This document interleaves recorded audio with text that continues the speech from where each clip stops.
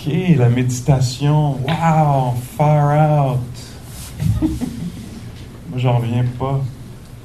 Il y a cet espace-là incroyable de recherche, d'exploration. Ah!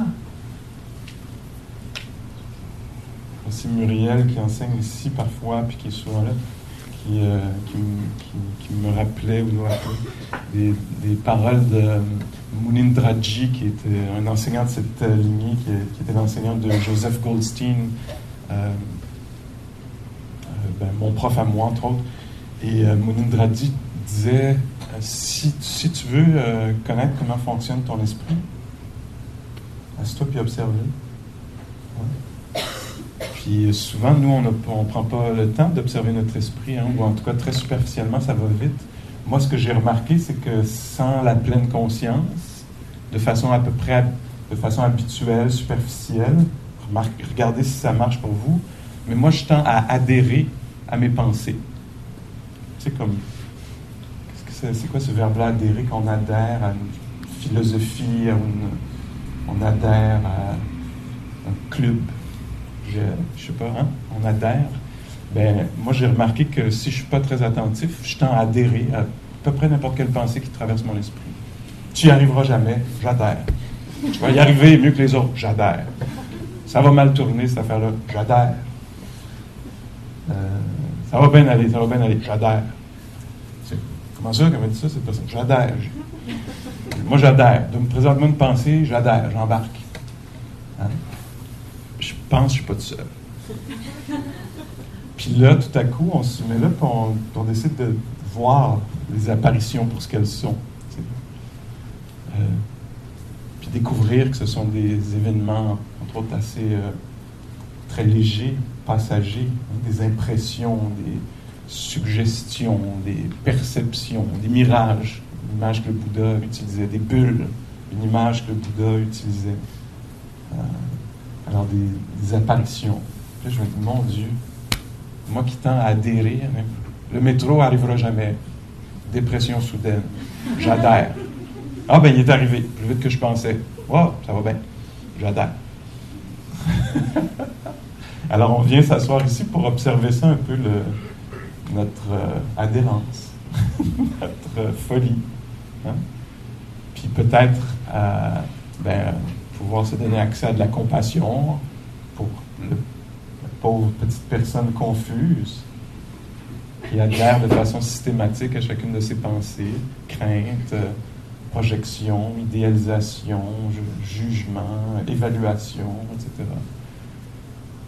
Puis aussi comment, c'est ça, peut-être avoir de la compassion pour cet être-là, ou développer un peu d'humour. Ah, mon Dieu, libérateur.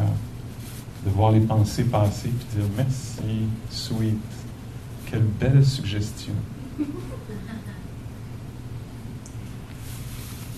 Puis avoir une certaine liberté, libération, libéré de ça. C'est une des choses qui peut arriver dans la pratique. C'est quoi la pratique? Donc, c'est étant assis, étant debout en attendant le bus ou le métro, en marchant, d'être juste là, puis d'être particulièrement intéressé à ce qui se passe en ce moment.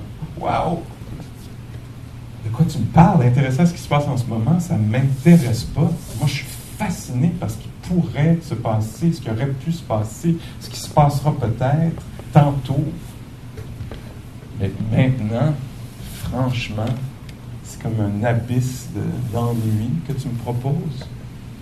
J'aime bien mieux toutes les fabrications de mon esprit. Ça me fascine, c'est dramatique, etc. Puis là, la proposition, c'est, ouais, mais prête attention, une attention particulière, ça veut dire un petit peu plus généreuse, à ce qui se passe en ce moment. C'est un portail, là. C'est la porte qui s'ouvre vers plein de découvertes possibles.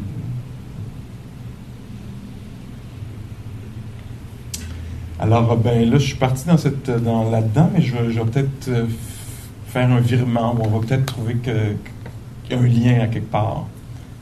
Mais ce que je voulais dire ce soir, c'était pas ça là, que je viens de dire. Ça, c'est les résultats de la maudite pratique que je viens de faire. Là, ce que j'observais là, dans cette rencontre avec le réel, avec le réel.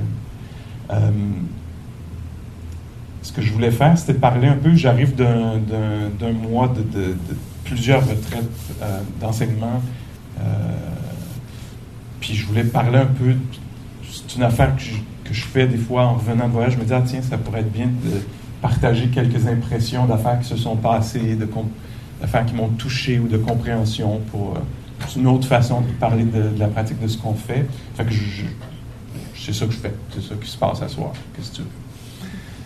Et donc, c'est ça, je pensais à ça le matin, puis je me disais, qu'est-ce qui te reste, Pascal, de ce mois-là? Les premières impressions, le fortes qui te restent? Puis, en fait, la semaine dernière, je me suis retrouvé à un endroit où il y avait une table ronde sur l'écoute. L'écoute. Puis, donc, il y avait 3 personnes qui étaient invitées à parler de l'écoute. Et le lieu qui organisait ça, c'est un lieu, un centre de réinsertion sociale pour, entre autres, ex-toxicomanes. Et eux, par le biais de l'art-thérapie, la peinture, l'écriture, la poésie, le théâtre, le mouvement, mais aussi la méditation, le yoga, ils offrent des mesures d'intégration, de réintégration, etc. C'est un centre que je connais depuis quelques années à Lausanne, en fait. Et ils font un très, très, très beau travail. Puis les gens qui viennent, les participants, adhèrent. Alors ils reviennent. Puis ils se sentent identifiés au lieu, là, un sentiment d'appartenance. C'est très, très beau ce qu'ils font. Et donc, ils avaient organisé une table ronde sur l'écoute, parce que ça semblait être un peu dans leur corde. Puis l'écoute, il y avait trois idées qu'ils voulaient explorer. C'était l'écoute du corps, l'écoute de l'esprit, cœur, quelque chose comme ça, puis l'écoute de la matière. Puis pour ça, il avait invité une physio qui est aussi genre prof de chant, de mouvement et non-voyante, puis qui a une sorte de sensibilité incroyable, une sagesse magnifique, Monique Casal. Donc je la mets là parce que je faisais partie de la table ronde, puis donc physiquement elle était là, puis moi ça a donné que j'étais assis là, puis à côté il y avait un sculpteur qui se décrivait comme un sculptant. J'aimais parce que ça faisait comme artisan. Il était très, très humble, il n'y avait aucune prétention dans son truc. Puis donc, Yves Dana, qui s'appelle, il fait des œuvres magnifiques, immenses, des grosses œuvres de pierre. Il travaille avec de la matière dure, là, tu sais. Puis il disait, tu sais, quand on parlait d'écoute et de dialogue, puis il disait le dialogue avec la roche de même, ça livre pas ses secrets facilement, ça parle pas facilement, puis la communication, c'est pas comme de la pâte à modeler, là, tu sais, ça prend des gros instruments, etc. Et donc, lui, elle, c'était l'écoute du corps, un peu l'idée, puis moi, ça a été l'écoute du cœur, de l'esprit, puis lui, c'était l'écoute de la matière, ou le dialogue avec la matière. Fait que c'était intéressant comme truc. Puis je vous dis ça, c'est peut-être une grosse intro pour faire Donc, il y a quelque chose il y a plein de choses qui ont été dites qui m'ont beaucoup, beaucoup intéressé, touché, stimulé. Mais il y a un petit morceau que je veux rapporter, c'est que, donc, Yves, à un moment donné, il disait, puis remarquez si vous reconnaissez quelque chose là-dedans, quelqu'un, je pense, lui demandait pourquoi la pierre plutôt que le bois ou le métal ou je sais pas quoi, le plastique. Puis il disait, tu sais, quand, mettons, on va au bord de l'eau puis qu'il y a des roches ou à quelque part on se retrouve, il y a des petites pierres, les êtres humains, on aime ça, on est portés, les enfants le font, comme adultes, on le fait. Plusieurs d'entre nous, on prend une pierre dans nos mains. Pourquoi on fait ça? Pourquoi on fait ça? Pourquoi on veut toucher cette matière-là? T'sais? Puis lui, ce qu'il suggérait, c'est peut-être une des choses, c'est qu'il disait que c'est un autre rapport au temps, parce qu'on touche à quelque chose qui a des millions d'années, qui est dans des mouvements, qui est en mouvement, mais dans un mouvement incroyablement lent par rapport à l'échelle de notre existence à nous, puis de notre expérience des choses, tu sais. Puis il y a quelque chose de très, très profond, de vaste. Hein, ça devient comme cosmique, universel, quelque chose comme ça, tu sais. Puis Puis il disait, moi, je pense que je suis en relation avec cette matière-là parce que c'est ma façon de toucher à quelque chose de plus grand, de plus vaste que ma petite histoire. Puis ça, puis peut-être j'extrapole un peu, mais ça semblait sonner comme ça me fait du bien de sortir de mon petit cadre, puis d'entrer dans quelque chose, dans un autre. C'était beau, ça sonnait très spirituel, en fait, hein, dans un sens. Et puis moi, ce qui m'a touché là-dedans, c'est que quand il a dit ça, j'ai reconnu, là, même dans mon corps, c'était comme, ben oui, je connais ça, c'est la méditation. C'est ça qu'on fait dans la méditation, puis j'en ai profité pour le dire, parce que c'était fait pour ça, la rencontre. Pour converser sur l'écoute. Puis donc, c'est une façon aujourd'hui que j'ai de parler de la pratique, c'est comme ça que je le ressens, puis que j'aime cette pratique-là. Pourquoi je suis content de m'asseoir, même quand je suis fatigué, même plusieurs fois par semaine, avec du monde tout seul, j'ai la chance de m'asseoir, c'est parce que, entre autres, il y a quelque chose de libérateur parce que je suis invité à sortir un peu de Pascal dans sa journée, Pascal dans sa définition de lui, Pascal comment il se perçoit ou est perçu, puis de toucher à quelque chose d'universel. Pour moi, c'est ça la méditation, c'est comme prendre une roche comme ça, c'est découvrir l'humanité, mais direct ici, vivante là, l'humanité. Puis une façon dont je deviens conscient de ça, c'est parfois quand je lis les textes, les enseignements du Bouddha qui ont 2500 ans. 2500 ans, puis le monde rapporte exactement les affaires qui nous habitent. Il y a quelque chose qui m'indique que c'est pas si personnel que ça. Hein, que c'est plus vaste. L'angoisse par rapport au futur, l'expérience de la perte, le doute par rapport à sa valeur, à ce qui va arriver, à ce qui s'est passé même. Hein? Qu'est-ce qui s'est vraiment passé? La compréhension. Alors, tous ces mouvements-là sont des mouvements de la psyché. Ah, ben tiens, je suis en train de parler de l'écoute de l'esprit. Alors, l'écoute du cœur. Alors, on s'assied là, puis peut-être que ça peut être soudain, peut-être que ça peut être instruit, c'est-à-dire que quelqu'un propose cette idée-là, ou sur une longueur de temps en pratiquant, c'est probablement quelque chose à laquelle on va toucher à un moment donné. Même si, bon, petite journée, métro Laurier, marche à la rue, de la neige encore, petit, mon titre, les maudites bottes dans un sac, c'est quoi cette affaire-là? Assis-toi là, fait donc bien chaud encore, humide, après là, le yoga chaud, toi, essayez de rester réveillé dans cette affaire-là, c'est petit, c'est petit. Puis là, à un moment donné, je sais pas, picotement dans les doigts. Picotement, c'est tellement élémentaire, élément, lourdeur, souffle, respiration, c'est tellement animal. Quelqu'un dans un cours aujourd'hui disait, oui, j'étais assis là, puis je pensais à un lion. Il y a une personne qui méditait disait, j'étais assis, puis je me suis dit, mais c'est de même qu'ils doivent vivre, les lions. Tu sais, ils doivent être assis là, puis juste sentir leur respiration dans la pause là, démocratique que je proposais. Là. Un lion, là, quand il n'est pas à l'achat, quand il n'est pas efficace, productif, attaché caisse, je ne sais pas quoi.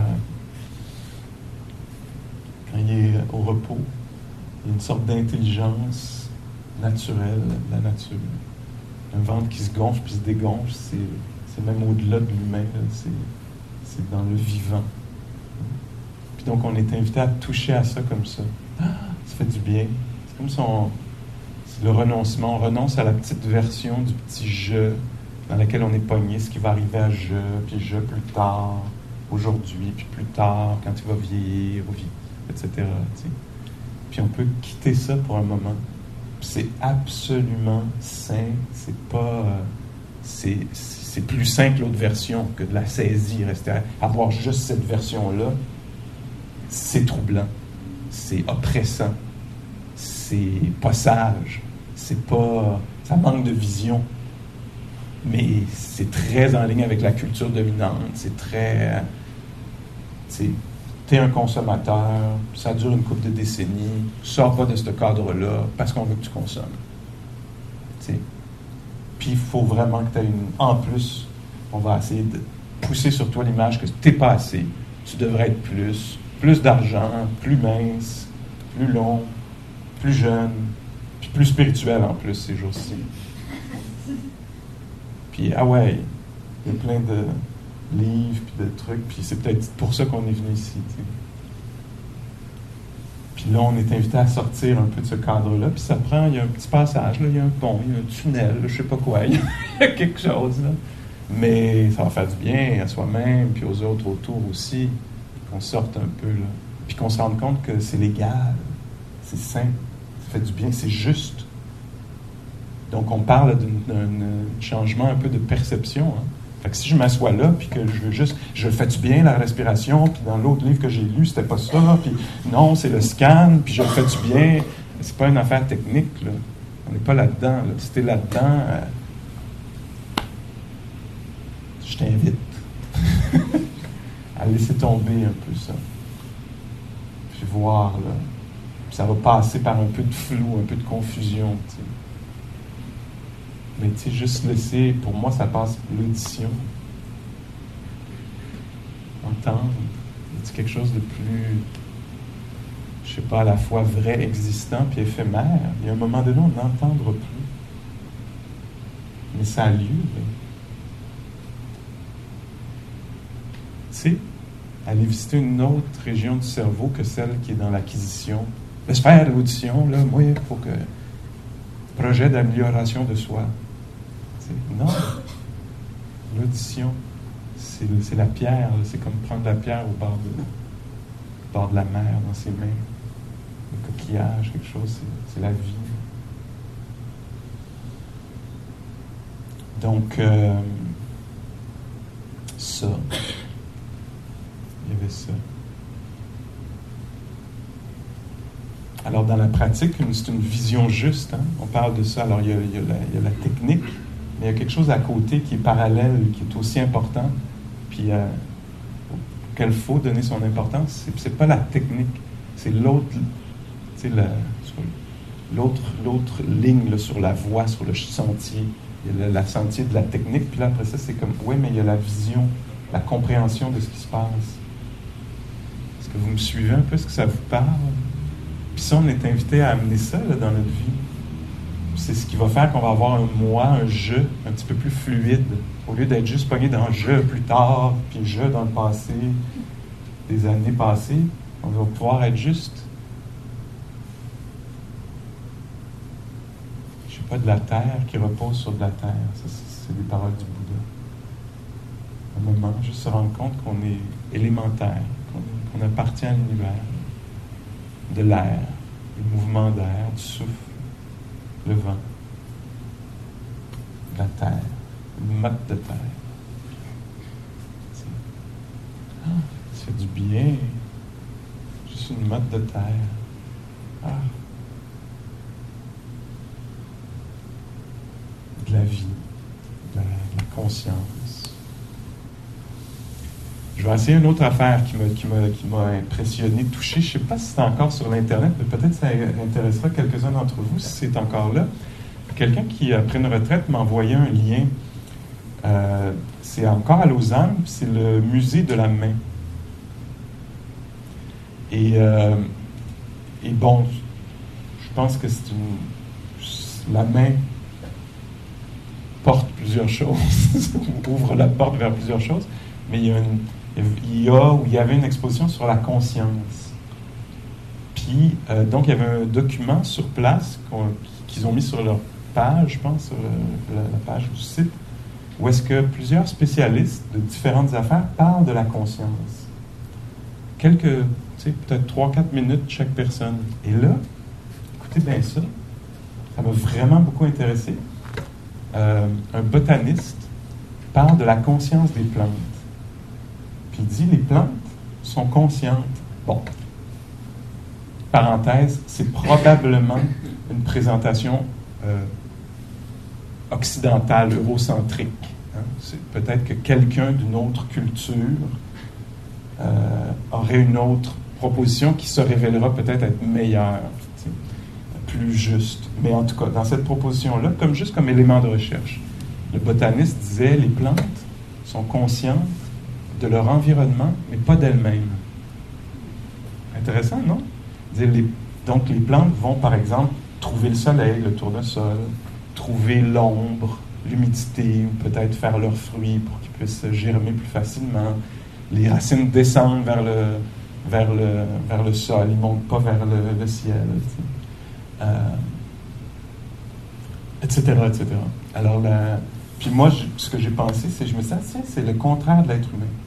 L'être humain est très conscient de lui-même, très peu de son environnement. Puis donc, on aurait peut-être quelque chose à gagner là, au niveau botanique. Être plus conscient de notre environnement. Après ça, il y avait quelqu'un qui était un biologiste qui a travaillé avec les singes. Puis il décrivait, je ne sais pas quelle espèce de singe, mais il disait, on sait que cette sorte de singe-là a une conscience d'elle-même ou de lui-même. Là, parce que, et la façon de décrire ça, c'était qu'il disait que le singe,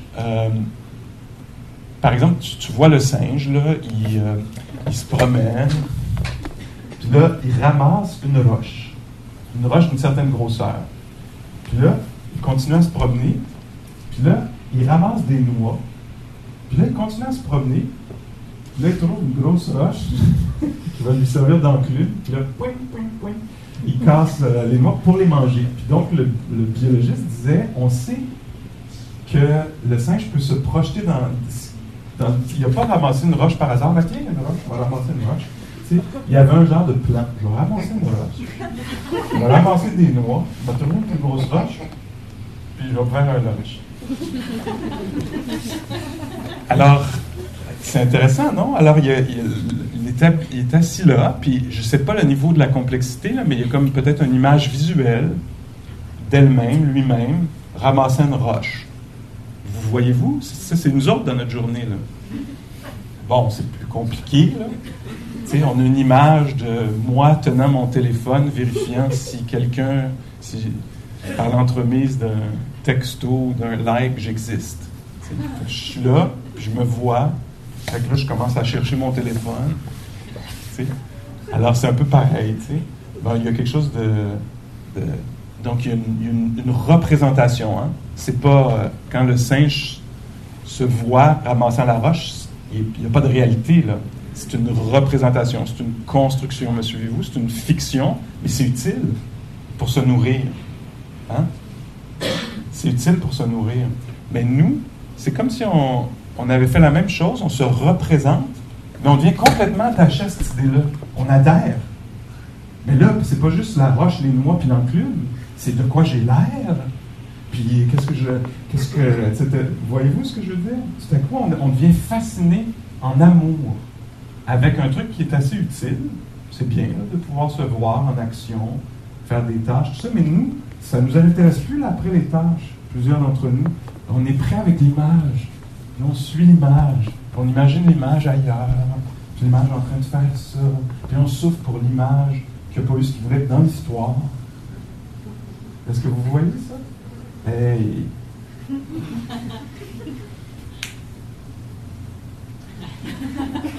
L'éveil. Hein, on dit la pratique, c'est ça nous secoue de cette façon-là. Insight, vipassana, insight, compréhension profonde. On est secoué par notre façon de vivre. Alors, on est invité à prêter attention. Si tu veux connaître comment marche ton esprit, assieds-toi, prête attention, puis tu vas voir comment un truc utilitaire, représentation de la conscience, pour se nourrir, tout ça, comment nous, tout à coup, on devient fasciné par cette affaire-là, on y croit, on y adhère, etc. Et donc, c'est pas vrai, là, ça n'existe pas, hein, c'est juste une représentation, c'est une fiction, une génération de l'esprit. Subtil, grossier, les deux. Est-ce qu'il y a quelque chose qui pourrait nous intéresser là-dedans cette semaine, qui pourrait nous servir? Tu sais, moi, il me semble que ça m'aide, c'est juste des mots, mais dans la pratique, je vais aller vérifier ça, mais ça m'aide à faire comme quand je saisis, là, que je prends ça, là, cette image-là de Pascal, tantôt en train de mettre les vidanges au bord du chemin. Je peux le prendre, c'est utile, puis après ça, je ne suis pas obligé d'y croire. Je peux savoir que c'est une représentation. Puis après ça, laisser tomber ça, puis vivre. puis apprendre à vivre aussi. C'est ce dont le Bouddha parlait, entre autres, la saisie, la prise. Être pris avec une idée, puis faire de quelque chose d'impermanent, d'éphémère, solide. Je.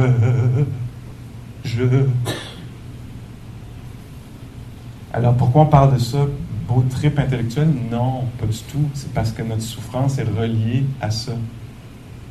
Et que là-dedans, il peut y avoir, c'est ça, la sagesse, un peu d'humour. Quand je vois que je suis resté pris avec le je, tu sais, de la compassion, etc.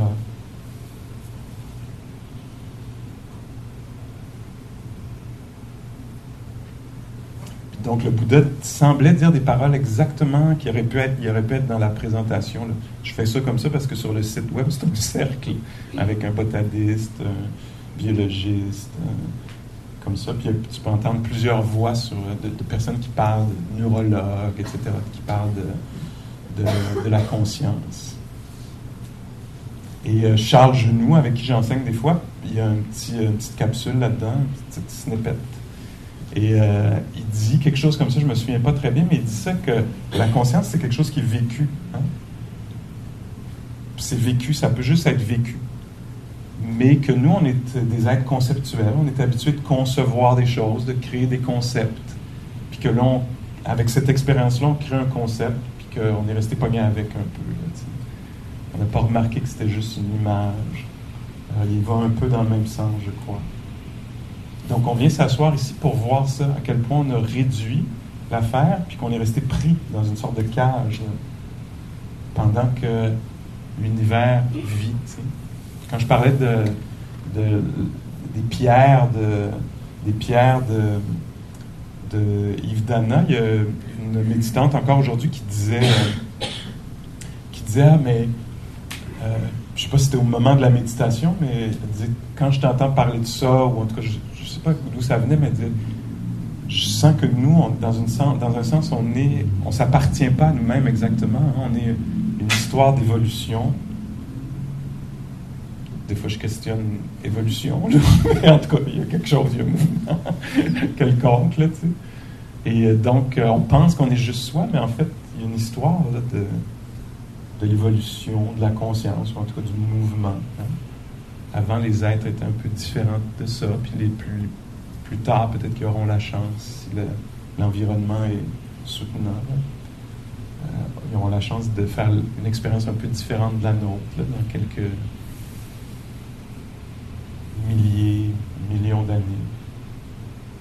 Alors, dans un sens aussi, on ne s'appartient pas exactement, on peut s'isoler. Cet isolement-là, il est anxiogène. C'est pour ça qu'on en parle ce soir. Est-ce que vous me suivez? Quand je ne me vois pas dans l'environnement faisant partie de l'histoire de l'univers, que je me vois juste moi isolé, ça crée de l'anxiété. Parce que j'ai peur de la mort, parce que je suis seul contre le monde, un peu, tu sais. Donc, ça fait du bien de relâcher ça. La pratique de la méditation, en étant juste là, assis comme ça, tranquillement, sur une certaine durée, c'est ce qui arrive. Je vous raconte une petite dernière histoire, peut-être pour finir, très comme appliquée, là, applicable. Donc, il y avait une femme, j'entends des histoires comme ça régulièrement, mais là, c'est les dernières versions que j'ai trouvées juste, touchantes, une forme de libération. Là. Alors, il y a quelqu'un qui vient faire une retraite, puis avec la retraite, elle avait peut-être 5 jours, quelque chose comme ça, puis moi, je vois cette personne-là après peut-être 3 jours. Puis elle me dit, ah Pascal, la première journée là, de méditation assis, comme on fait là, assis, marche pendant de 7 heures le matin jusqu'à 9 heures le soir, tu sais. Ah! C'était dur d'être en mon corps fatigué, endolori, c'était dur. Ceux qui sont venus en méditation connaissent peut-être ça. Reconnaissent peut-être ça. Puis elle disait, c'était dur, j'étais découragé, mais tu sais, je continuais à le faire, là, tu sais. On fait rien. Mais c'est très épique. Et donc, elle dit, je le faisais la deuxième journée, encore mal, encore comme fatigué, doute, pourquoi je fais ça, juste assis, à rien faire. Puis, douleur dans le corps, douleur, tu sais. Puis je pense qu'elle dit, la dernière méditation, je pense qu'elle décrivait quelque chose comme la dernière méditation du soir, c'est genre 8h30, ça fait toute la journée qu'on est assis comme ça, tu sais. Puis elle dit, là, j'étais comme, je suis pas capable de retourner là-dedans, ça va être l'enfer. Tu sais, on va juste être assis pendant un genre de 30-40 minutes mortelles de douleur, de courbature, d'ennui, de chaleur, de rien. Tu sais, je veux pas retourner là, tu sais. Alors ça, c'était l'idée auquel elle adhérait. Elle avait pris son membership. Puis donc, ça venait avec là, tout ça. Puis là, elle dit, mais j'ai décidé d'y aller parce que pression sociale, genre, c'est tout le monde qui va y aller, etc. Donc, elle dit, je me suis assis là, puis donc, il y avait le corps qui respirait, puis il y avait la douleur. Puis elle dit, je te raconte ça, ça me semble important de te le dire. C'était comme, dans un sens, il ne s'est rien passé, c'était bien ordinaire, mais elle dit, j'étais assis, puis tout à coup, c'est comme si, puis elle cherchait à le mettre en mots, qui pour moi était une indication que là, on n'était pas dans le conceptuel, on n'était pas dans l'histoire racontée, on était dans le vécu, qui est le domaine de la méditation, le vécu. Puis elle dit, j'étais assise là, il y avait toujours la douleur, mais elle dit, la transformation qui a eu lieu, c'est que j'étais assise là, puis tout à coup, ma douleur est devenue la douleur. Ma douleur, donc phénomène auquel j'étais identifié en fusion, puis dans un rapport de force, d'humiliation, de résistance, d'aversion, de haine, probablement, là, d'une certaine façon, là, tu sais. Ma douleur, je pognais avec.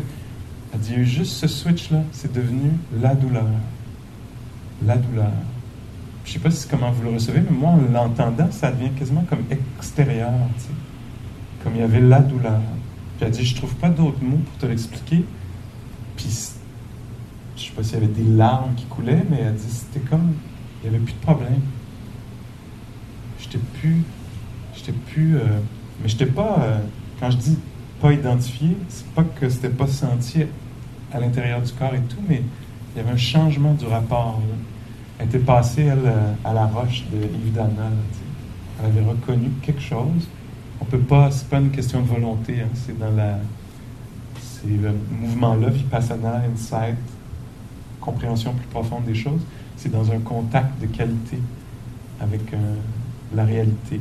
Donc elle a invité peut-être la persévérance, la détermination, du courage, la patience. Puis tout à coup, il y a une autre qualité qui est embarquée, comme dans le sillon de ces qualités-là très, très, très puissantes et saines. Il est entré l'acceptation, puis le changement de vision.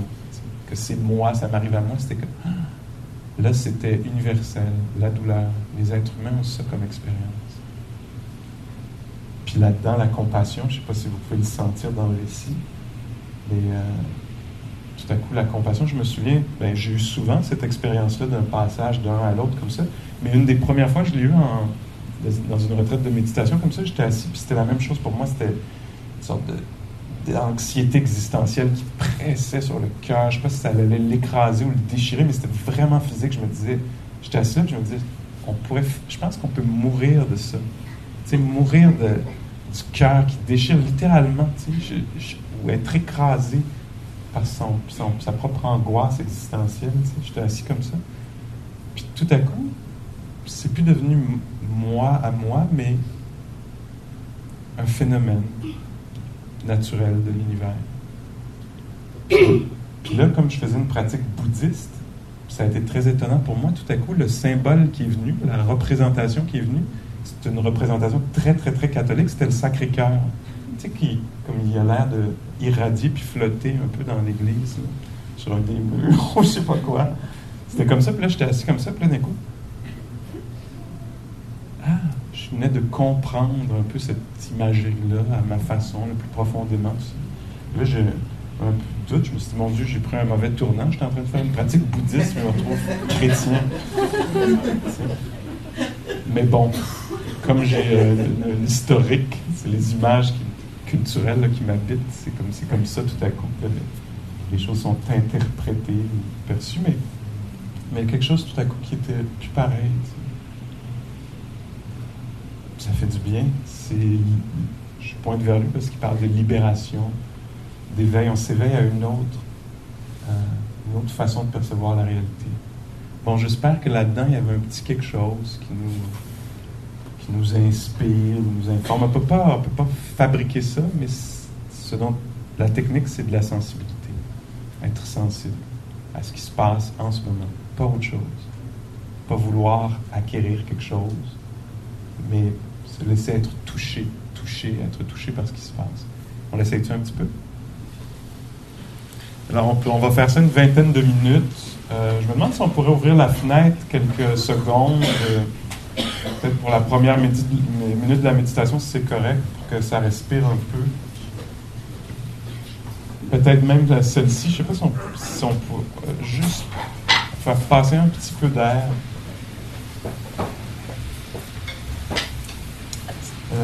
C'est ça, on peut faire les premières minutes debout aussi si on veut, ou les premières secondes, ou toute la durée de la méditation.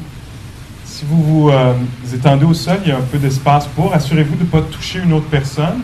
Puis aussi, comme on pratique l'éveil, c'est vraiment une bonne idée c'est bien de savoir ça. L'intention, c'est d'être éveillé. On ne pratique pas que la détente. C'est une détente qui est vivante, qui est consciente, la pleine conscience.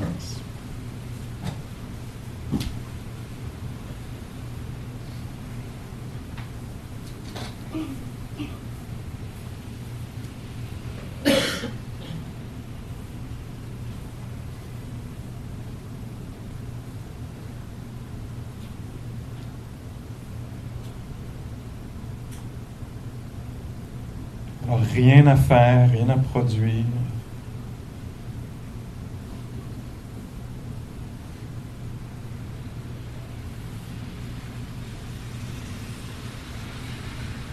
Plutôt que de ramasser une pierre, une roche, puis d'avoir une expérience très simple d'intimité, de toucher. Non. C'est le souffle ou les sons.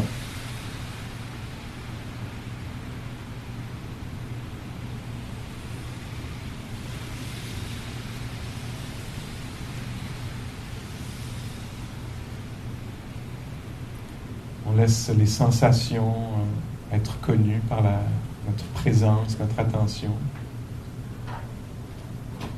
Notre attention révèle les sons, les sensations.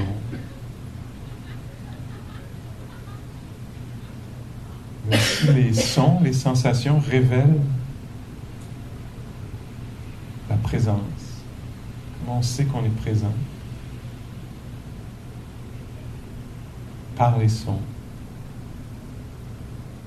par la sensibilité au silence, au picotement.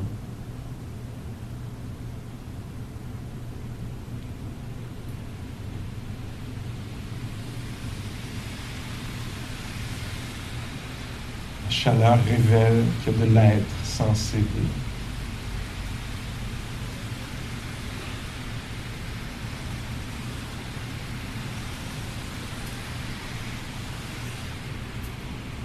Notre humeur, notre mal-être, notre bien-être.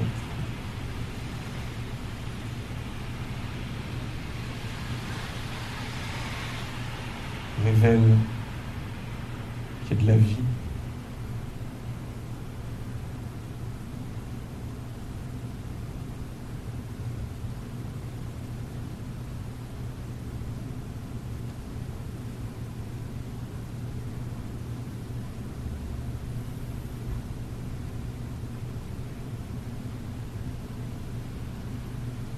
Les pensées, les commentaires elles-mêmes,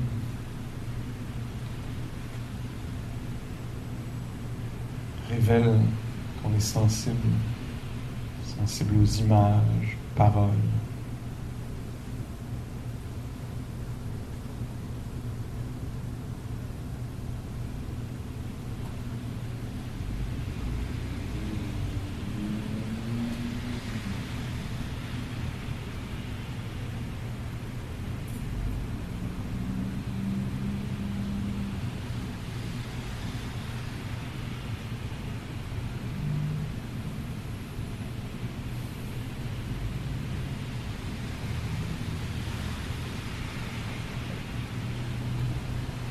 Vous voyez l'esprit qui crée une représentation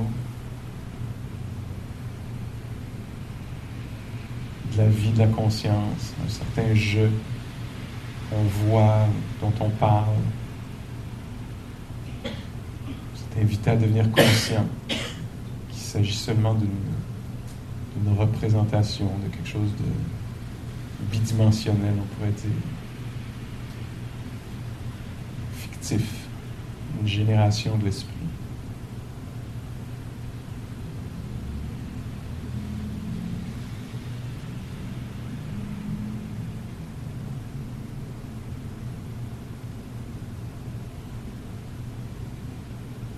La vraie affaire, elle est là, vivante.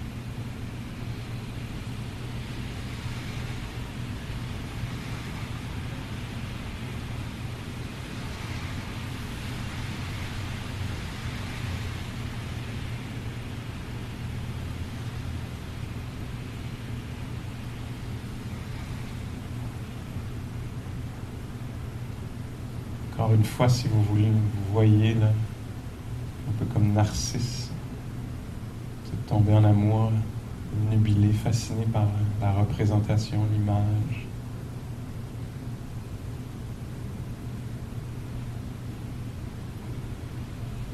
Vous êtes invité à devenir conscient de ceci. Peut-être de revenir à l'être qui a lieu, la cognition, la sensibilité qui a lieu en ce moment.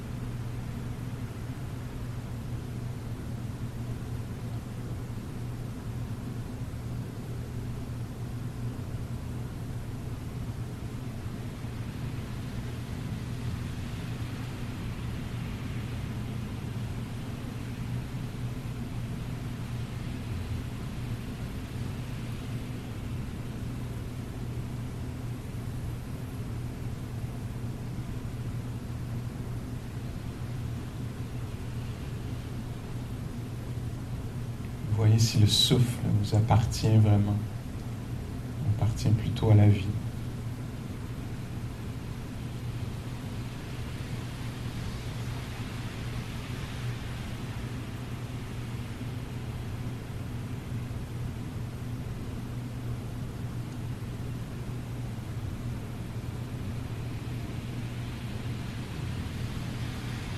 vérifier si le chaud, le froid vous appartient vraiment ou appartient plutôt aux éléments.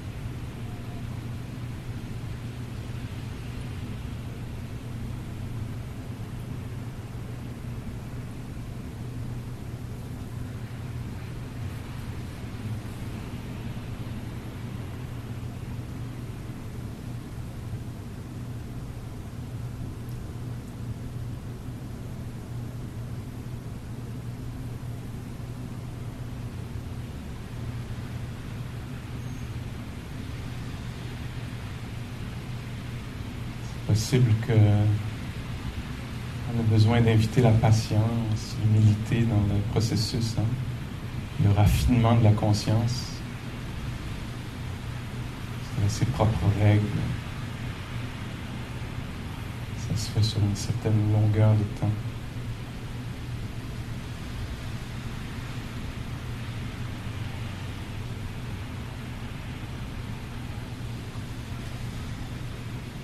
Humblement on offre sa présence,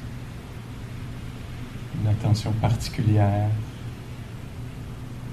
au phénomène présent, ce qui a lieu en ce moment. Son, silence, souffle, sensation.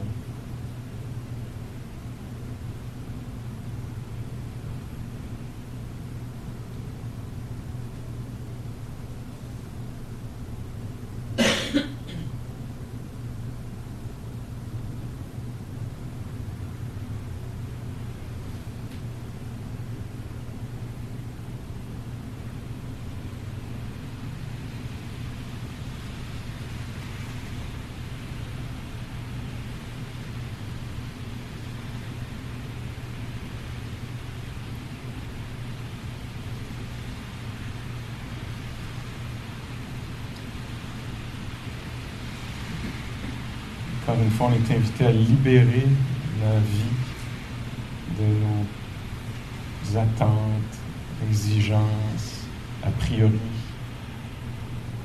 préjugés, idées préconçues. On découvre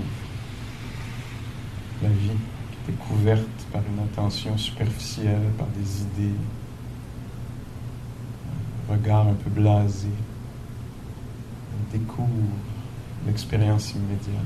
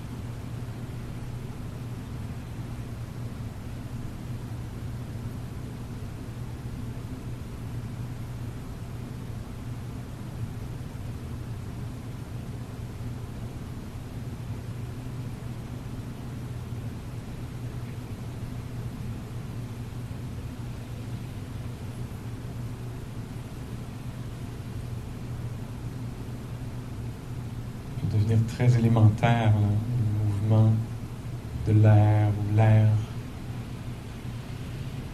stagnant.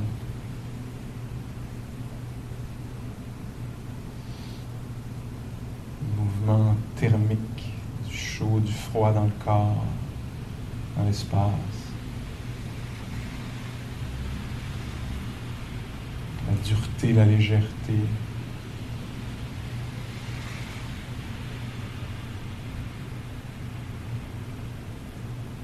L'énergie des picotements, battements, pulsations.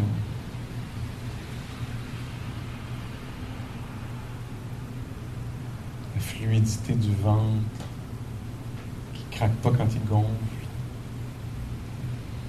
L'élément de l'eau dans la sueur, dans le mouvement des yeux.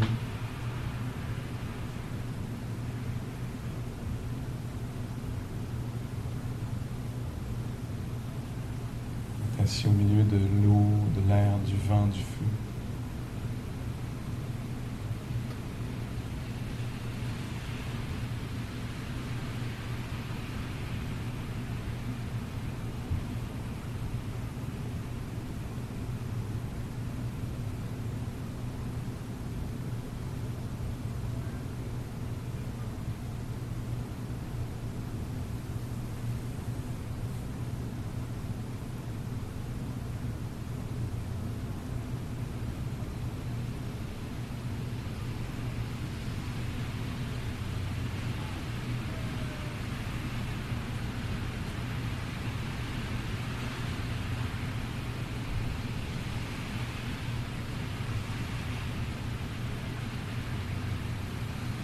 Les mouvements intérieurs aussi, les vagues d'ennui ou de calme, de tendresse, de dureté, de jugement. Vous êtes au milieu de quelle météo intérieure? Invité à devenir conscient de ça, des fluctuations, des mouvements subtils de l'air intérieur, on pourrait dire, des grandes vagues, tempêtes.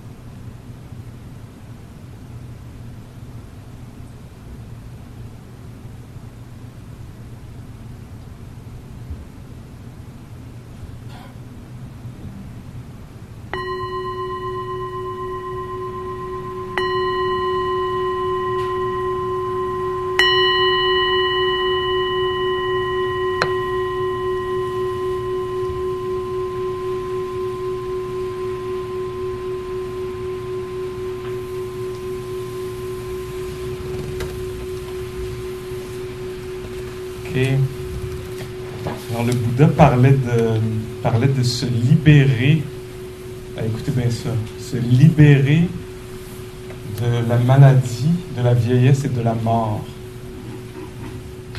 Se libérer de la maladie, de la vieillesse et de la mort. Tu sais, il n'y avait pas de main morte. Mais on voit peut-être là-dedans là, qu'il va falloir qu'il y ait une altération des perceptions, là, parce que c'est clair que ce système-là va faire ces expériences-là. Donc, ce qu'il semble proposer, c'est une compréhension des choses un peu différentes, là, un changement des perceptions, là. Se libérer de la vieillesse, de la mort. Pourtant, il va y avoir ça, mais être libre au milieu de ça. Donc, pas s'y identifier à ces choses-là, je sais pas, mais en tout cas, il y a de la matière, là. Puis je le sais, ça n'arrête pas ce qu'on va manger demain soir pour le souper. Mais c'est bien là, de jouer. On peut aller dans ces eaux-là, puis pas rester pris là, tu sais. Un peu se promener, là, savoir qu'il y a autre chose. Peut-être qu'il y a autre chose, s'ouvrir à autre chose, une sorte de...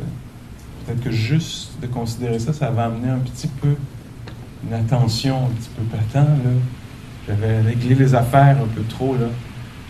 C'est bien que je sois shaké, là. C'est ça qui nous arrive, là. On vit, puis on veut tout régler, organiser, sécuriser. Puis la vie, c'est sûr qu'elle va déroger les plans, là, un peu, à gauche ou à droite, de façon légèrement frustrante ou tragique. Hein. Dans un sens, ça peut devenir le portail de l'ouverture vers autre chose. On résiste à ça, on ne veut pas ça. Mais en même temps, je ne sais pas l'alternative, là, que ça se passe tout comme on veut. Là. Est-ce que ça serait vraiment quelque chose de souhaitable? Est-ce qu'on serait appelé à se questionner? Bonne semaine.